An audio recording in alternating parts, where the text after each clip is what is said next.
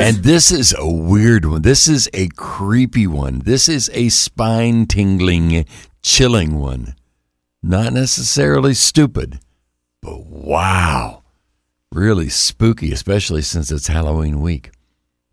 A man named Richard May was walking down Post Street in San Francisco last Saturday morning and was killed, an innocent victim of a two-car accident that happened in the street next to him.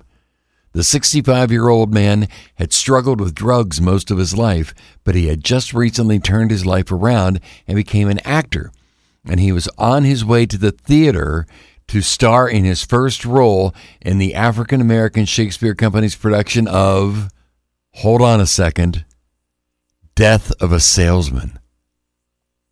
Oh, wow. Yeah.